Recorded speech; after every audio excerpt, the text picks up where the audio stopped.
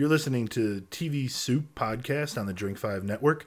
Tonight we're going to do Better Call Saul, Season 1, Episode 8, entitled Rico.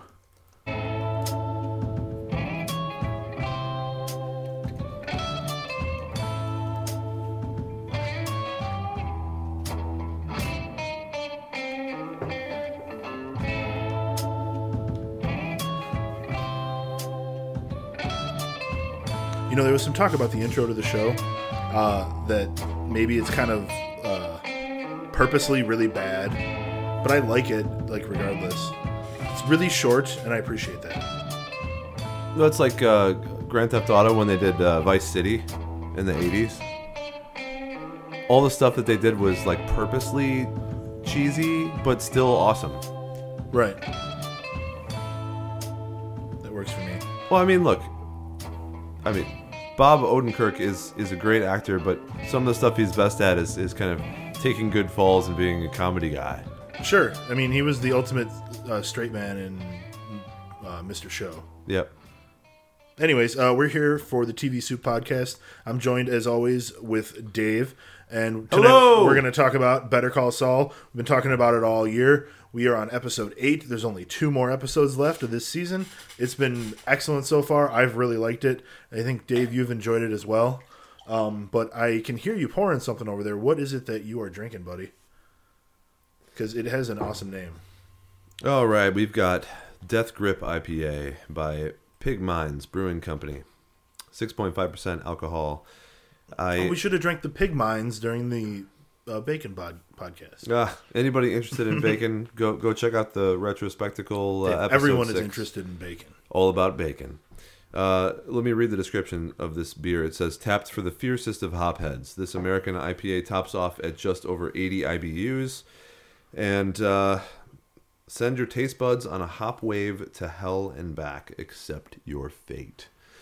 Well, I like that because it sounds like the disembodied voice that you hear in a roller coaster before you go down the big drop. Accept your fate.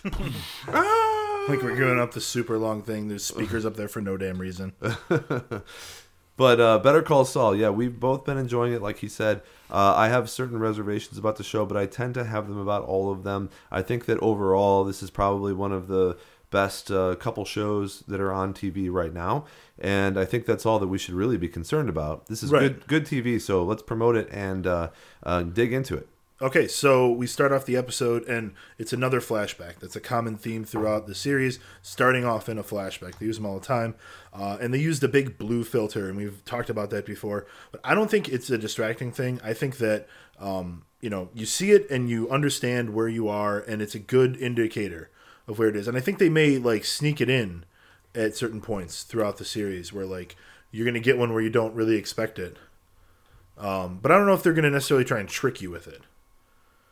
So do the flashbacks bother you? I know some people don't like that. No, I'm fine with changing the time in a TV series. It happens in a lot of them, and I'm okay with it.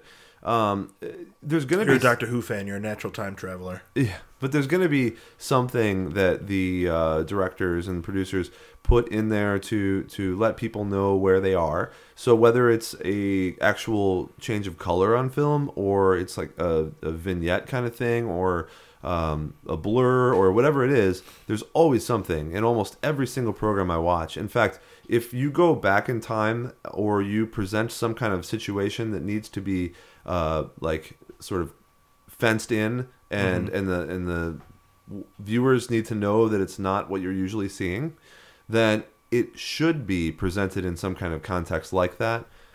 So they're really only doing what they should be doing, and I'm okay with it.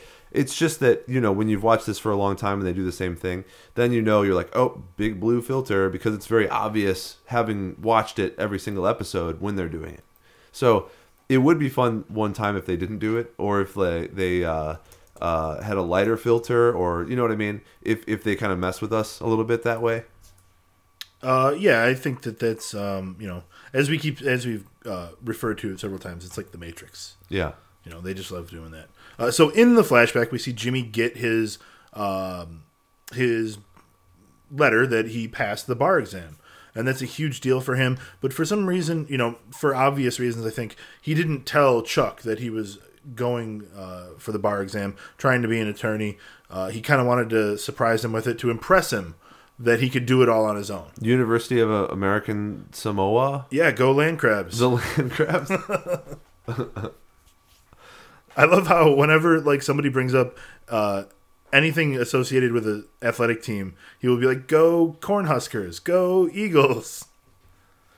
He knows every athletic team. Yeah, he can. He wants to relate to everybody. He does, yeah. That's great. So he wants to be an attorney there at HHM. His brother's working there. He's a big shot. He asks his brother. His brother's like, well, this is a decision that we all make. His brother's very diplomatic about it. And obviously he goes and consults his partners about it. And as Jimmy is celebrating just that very night, probably, he is confronted by Howard Hamlin, the guy who he mocked in a previous episode, and told that it's not going to work out, is what we assume that he's telling him, maybe in a little bit harsher words, but that they'll look over it again in 6 months, just kind of condescendingly, dismissively. So it's clear that he's not going to be welcome there as an attorney, and I don't think it's necessarily because he doesn't have all the credentials. He's Chuck's brother. Clearly, he's going to be a pretty smart lawyer if he tries hard at it. I think it's more that Howard Hamlin wants to maintain the balance of power with the Hamlin part of the equation. To have that power over Chuck, to kind of use him for his brilliant mind, but not let him profit as much as others. Mm-hmm. So this is an awesome beer. Yeah. I just have to say, I've been sort of distracted by it. It may be better than the one we had earlier, the General Resin. Well, so the Imperial IPA, the one we had earlier, had 9-something%. Death Grip IPA, fantastic. It has sort of this presence about it. Yeah. Very tasty. So do you see it that same way where Howard Hamlin is just trying to keep the balance of power, and that's why he's not going to let Jimmy in? Well, of course, he has his own plan, and as you see in the past, as in the present, which is the past of Breaking Bad. But regardless, as you see, the present is the past, is the future. As you see in all of the timelines, this is a guy that wants control over the company. And so one of the things that we talked about kind of off the air was about the relationship that was possible between Hamlin and McGill and Chuck, and what exactly went on with them, specifically when they started the company, or if Chuck had started it, for example, which I think he did. How did he bring on Hamlin? How did that happen? Here's my theory on this, and I haven't looked this up. This is my guess. My guess is that, so there's two Hamlins. My guess is that Howard Hamlin's father... Well, how could you look it up? It's not like there's a novel that it's based on. My guess is Howard Hamlin's father is the other Hamlin, and he probably started it with Chuck. Oh, and then he came in. And then they brought in his son because his son was a brilliant young upcoming attorney. And then now he's this self-righteous... he's a self-righteous little prick. Arrogant little prick, yeah. But that's okay because it's a law firm, and you must assume that that's going to be the case, right? Right. So here's this guy that's sort of up in arms against everybody else, but he has to make good with Chuck because he wants this law firm to be his own. And now he has all these problems in Jimmy. First, Jimmy... he went and he passed the bar. So there was the possibility of him coming up and being a lawyer in the company. Then Jimmy was, bothering him, getting involved in his business, etc. In the past several episodes, we saw that. Right. Putting together the proper timeline. And now you have, I'm sure we'll get into this later, but the worst offense of all, which is almost stealing away Chuck and the things that he has and is good at and his talents from the company that Hamlin's a partner in to his own endeavors. So I don't think that's going to end well for anybody. Oh, interesting. It's an interesting way to look at it. I was thinking about it the other way around, where it's more like Chuck is trying to help. But yeah, I guess Hamlin would totally see it as Jimmy trying to steal Chuck away. Well, the whole thing about when they got the printer code from him and everything, they kind of made it a big deal. They made it a big scene. Right. That must be because at some point that printer code and Chuck's involvement in all of this goes back to Jimmy to say, here's this guy who is basically just trying to steal all of this business away from HHM. And I mean, you have to think about it this other way. Like, maybe Jimmy isn't necessarily equipped to handle a giant class action lawsuit by himself. Well, no, he's overwhelmed just him all the and time. His brother, yeah. Yeah. I mean, it's clear that that's the case. Well, because his brother can't handle going outside. Right, and we'll get to that later. So back in the present day, Kim's back in the good graces, and hopefully we won't see any more Kettlemans anymore in this series. I think we're done with the Kettlemans. It was announced that he's going to prison for the 16 months or whatever. He took the deal. Pretty good deal. So actually. they kind of march Kim out to like stand in the background of the press conference because you did a good job. You're back in our good graces, yada yada. So Jimmy is working, pounding the pavement, as they say, working the elder law gig. He goes to Sandpiper Crossing Assisted Living Home, and he's helping out a little lady with her will, and he kind of is alerted to like things throughout his conversation with her that just don't add up. And he pops his head back in, and he's like, allowance? What do you mean, allowance? Because so it turns out, the company is keeping all these people's money. They're charging them like $18 for Q-tips and $12 for a box of Kleenex and $3.50 for a roll of toilet paper. Right.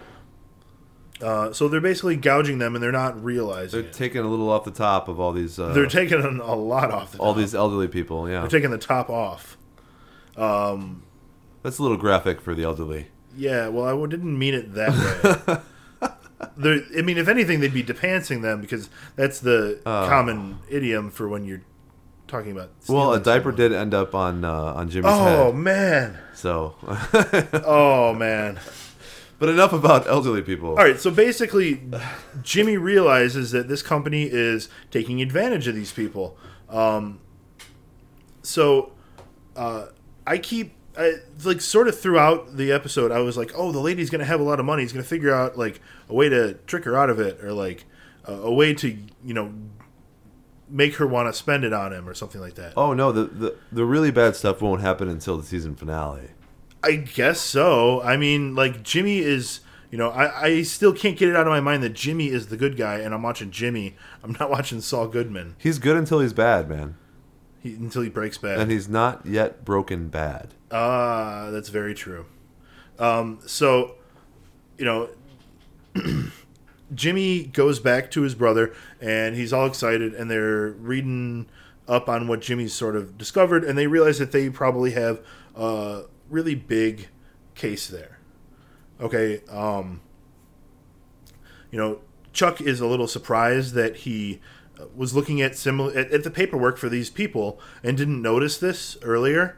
But Jimmy's like, hey, I noticed it, but it's kind of an accident. Like, don't worry, Chuck, you're still the smart one. But I mean, you can see the whole time throughout the show, like Jimmy just getting smarter and smarter.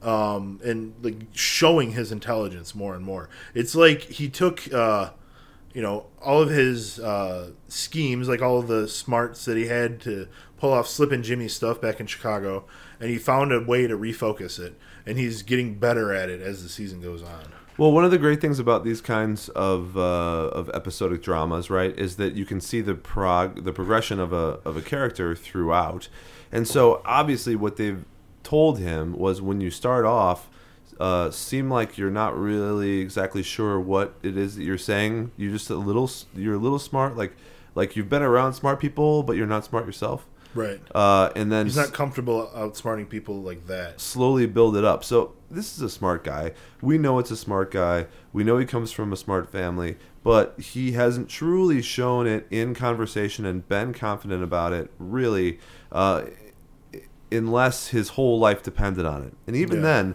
like in the second episode when they were in the desert and they were talking to Tuco, and he was arguing for his life and for the life of other people.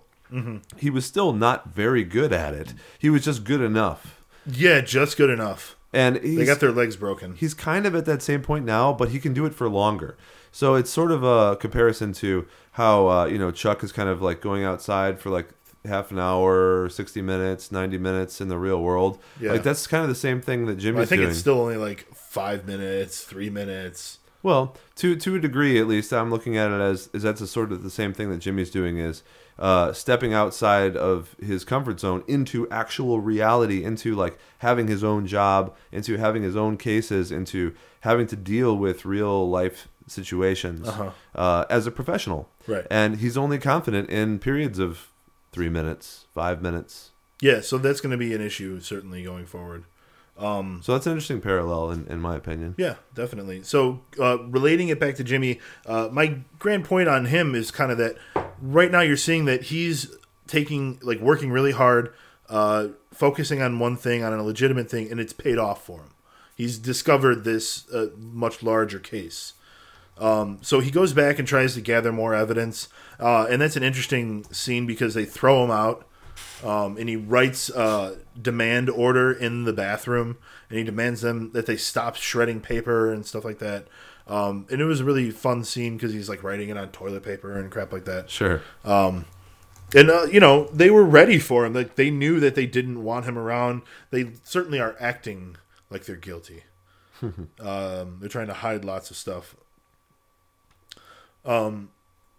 So after that, in the show itself, we keep getting these little drops of what Mike is doing. And we thought that it was sort of connecting with Saul when they kind of worked together for like an episode or two.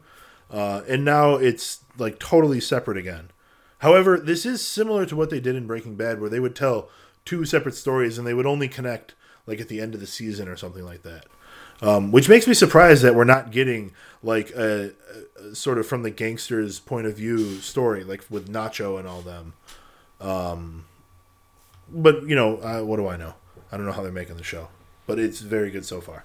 Well, regardless of what's going to happen after this particular episode, I think the kind of the obvious way that it could go is, like I mentioned, that let's say Chuck is doing this thing with Jimmy now, and then they sort of get in trouble because the lawsuit is now worth too much money.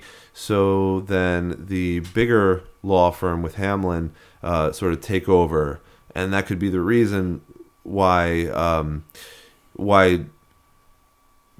Jimmy then turns into Saul, possibly. Because you've got, like, Jimmy could hate Kim for telling Hamlin about the code and about the stuff that they're doing. Yeah. And he could hate Chuck because Chuck doesn't side with him because Chuck maybe sides with Hamlin. I don't think that Saul becomes Saul this season. Well, we don't know, right? Right. We don't. That's just my guess. Well, he becomes a little bit more that way anyway. I'm sure that he's going to tip towards it all the time. I mean, hell, he wound up dumpster diving, right? He was basically just looking for the shredded documents. But he was like, oh, God, swimming around in the garbage, getting it poured on his head. Yeah, terrible. Taking phone calls in the garbage. But I'm assuming that something bad will happen with this case, that Jimmy will not end up being able to take it, even though it exists. Yeah. And then after that he goes back to being hooked up with, like, Nacho or somehow this gang group, and then gets his head swimming in, more actual crime that he shouldn't be in, but he is because he's so pissed off about what's happening to him. He's going to become like a criminal defense attorney just out of spite. Yeah, pretty much. Interesting. So Jimmy finally finds the garbage in the other room. And I mean, I don't know why the hell they didn't need to like dump him in a dumpster. He could have just found him he could have just looked over on the other side and realized there's some other bins over there too. You know why that is? Because they can? No, because Jimmy is not that smart. He has the ability to be a smart person, but when it comes down to like these when he's doing something crazy. Yeah, when it comes down to anything that is going to be very intense, like he just does the stupid thing. Okay. Every single time. It's look, there are people that are smart, intelligent people that don't have common sense, and he's kind of one of those people. So he's sort of learning right now that all these situations he gets into, he ends up on his head or in the dumpster or in Tuco's house or in the desert or, he's in a bad situation all the time, but he puts himself there. But we have to see that, right? We have to know that that's the kind of person he is. He's a person that puts himself in bad situations. From Slippin' Jimmy to still today, even when he almost went straight as like this elder law person. He puts himself in these crazy situations, and sometimes he succeeds in them, and sometimes it's it goes up in flames. Well, he literally dives headfirst into them regardless. Right. He does that a lot. Just like the meeting at the end of the episode, he's ready to go in there, and he's like has to coach his brother up to get him to want to go in. Well, think about if he had immediately just gone to the recycling bin and taken out the papers and gone back to the car. I mean, that would have been more boring television. No, it's stupid. Yeah. I mean, that's a whole sequence where what happens? Exactly what... He doesn't learn anything. That's exactly for sure. what needs to happen. No metaphors, no parallels, no nothing. He learned a very important lesson there. I guess I get what you're saying. He grew up in that scene. Yeah, but it's also exposition as a television show. Right. If you don't put him in there, then you don't hear things, you don't see things. You don't get the phone call in the awkward situation. And you can't have I'm at the opera. Yeah. So you need to put Bob Odenkirk specifically in those weird situations in order to make it good television. Yeah. It's the magic flute. Yes. Enjoy the magic flute. That was such a terrible excuse. All right, so after they get back to the house, there's an interesting scene where Jimmy tries to put together the papers, and he seems like he does a lot of work, but doesn't get very far. And then Chuck manages to put together several documents just while Jimmy is passed out. So you mentioned it while we were watching. Like, that's a great job for him. Like, somebody who's a little bit nutty right now, that's the perfect kind of, like, crazy person thing to do, right? Sure. Yeah, I mean, he barely speaks. He's trying to get over some kind of made-up disease. He seems like the perfect guy to assemble strips of paper. Yeah, that's very well put. So what he does find is kind of a smoking gun in their case, and it's basically they can make it a much bigger deal than the company would want it across state lines. Yeah, a Rico case. So the touching part of this scene is when Chuck is like, "It's our case." And Jimmy's like, "You mean our case? You mean you're going to work with me on it?" And Chuck's like, "Well, if you want to." And Jimmy's, super happy. It's all he's ever wanted, right? It's his dream come true. Yep. And as we know that if we watch, if we follow the Game of Thrones model, in episode 8, the hero gets everything they ever wanted. And then in episode 9, everything goes terribly wrong. So I think we can assume that next week somebody is going to get their head chopped off. I don't know if we can go that far, but I agree with you metaphorically. So because he's been doing so well, it's only likely now in this series that he does very poorly. I'm sure that you'll get to it, but the cliffhanger here is definitely asking us as viewers, is it a good thing or a bad thing? And it's probably a bad thing. That Chuck is outside. I think it's a good thing. Okay, so think about it. He goes outside and everything's normal. You hear the birds chirping. You hear the sound of the outside. He gets the stuff out of the car. It isn't until Jimmy calls to him and he snaps out of it. And he realizes where he is that the interference from outside starts happening from all the electricity. Yeah, sure, but it's a terrifying look, and then he drops the things he was carrying. But he doesn't fall over. Not anything. yet. He doesn't grab his head. But the sound of the nature comes back to him. I think he drops it out of surprise that it's not affecting him, that he feels like he's cured. I don't know the answer, but I do think it's sort of this. He's been using his brain so analytically, thinking in lawyer mode, really engaging himself over the last couple of days. He's able to connect it in his rational brain again that he was just outside and nothing bad happened to him. He's going to be okay. That's not going to happen. It may not be an instant cure, but I think he realizes that there's some hope. This is the only redeeming episode that Chuck has ever been in. And Chuck didn't Well, really... it's certainly been in a lot of this episode. It's the most he's been in an episode. No. This is the only redeeming episode for Chuck as a character in the entire series. Okay. Because he's the only time he's ever really done anything of value to anyone ever. And I think that's sort of the point. Yeah, granted. But when good things happen, and especially in this kind of series with these kinds of directors and writers, yeah, I think bad things are afoot. I think something bad's going to happen, but I think the electricity crap is going to be sort of fixed. They talked about it the entire season. It doesn't end just because he goes outside and he's distracted. No, he's going to get cured, and it's going to be extra shocking when, quote unquote, shocking, when when something happens to him unrelated to the electricity. Or maybe it turned out to be real after all. Who knows? Well, that would be really weird. I don't agree with that, but I mean, I don't know. I have no idea, to be honest. Turns out he was in the house the whole time. But we'll see if he falls over or leaps for joy or continues on a good path or goes back into hiding. We'll see what happens next week. Yes, I'm anxious to watch next week's episode as well. In fact, the next 2 episodes should be fantastic. That's all there is, episodes right? 9 and 10 of any season have to be awesome, right? If they're the second to last and last episodes, yes. It's a requirement. Not 9 and 10, just like the last 2. For virtue of being 9 and 10. Sure. In fact, a lot of episodes, maybe you got a series that has like 16 episodes, 9 and 10 might not be good. You got a good point there. It's in the stretch.